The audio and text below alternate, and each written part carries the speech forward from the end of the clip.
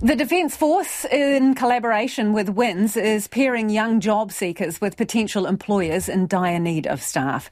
As part of its limited service volunteer program, a group of young people are fed, housed and trained, ready to hit the job market. After a morning running through different work scenarios using a VR headset, the trainees met with potential employers at a careers expo. Reporter Kate Green and cameraman Samuel Rulstone have more. Today's expo is a chance for young job seekers to pitch themselves to employers and for employers to find candidates who are eager and ready for work. And the industry in Wellington with the most jobs to fill is construction. Jeremy Harp, Operations Manager at Fulton Hogan in Wairarapa. So there's probably between 20 and 30 vacancies within the Wairarapa and Wellington region.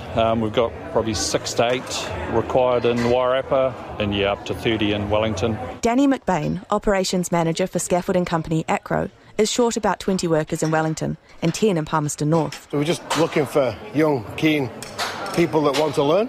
It doesn't really require a massive amount of skill, just a commitment to turn up to work and be willing to learn, and we can teach them everything else. The Limited Service Volunteer Programme, LSV for short, has turned out some good prospects in the past for both Acro and Fulton Hogan. The course is a voluntary 6-week training program for 17 to 24-year-olds, with camps at Whenuapai in Auckland, Trentham in Wellington and Burnham in Christchurch. It's totally free, run by the Defence Force, the Ministry of Social Development and the police, and funded by Work and Income.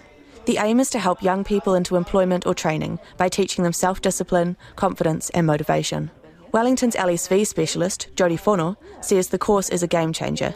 They do live on site for the full 6 weeks.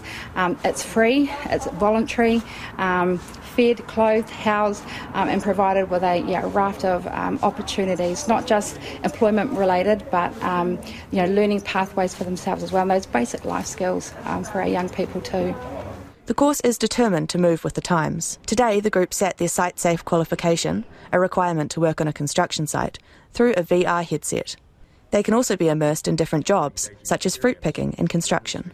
Jodie Fono says it's a platform most young people are used to. Why not, bring it to them? I think that's a big thing as well, is removing barriers, them trying to get to a half-day course or a full-day course.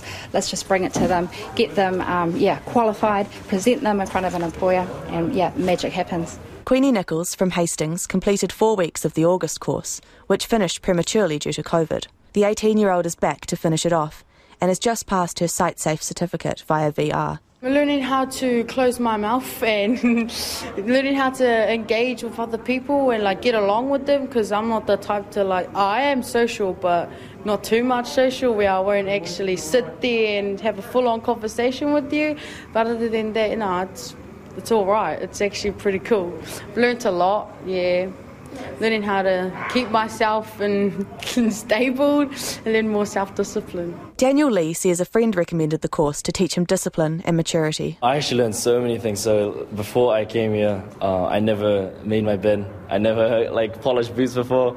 I never ironed my clothes before. I have my mum to do that, laundry, things like that. It's such basic things that just all adults do, but I never got the chance to do it. Maybe it's with my laziness. The 21-year-old, who already has a job in the construction industry, says LSV is teaching him lifelong skills. We're just put in this environment where everyone is doing it together, and I think that doing it as a team is also very encouraging, and it really puts some discipline in you, because you don't want to be focusing on how to make your bed when you're trying to go to work, right? The Trentham course runs for another 3 weeks.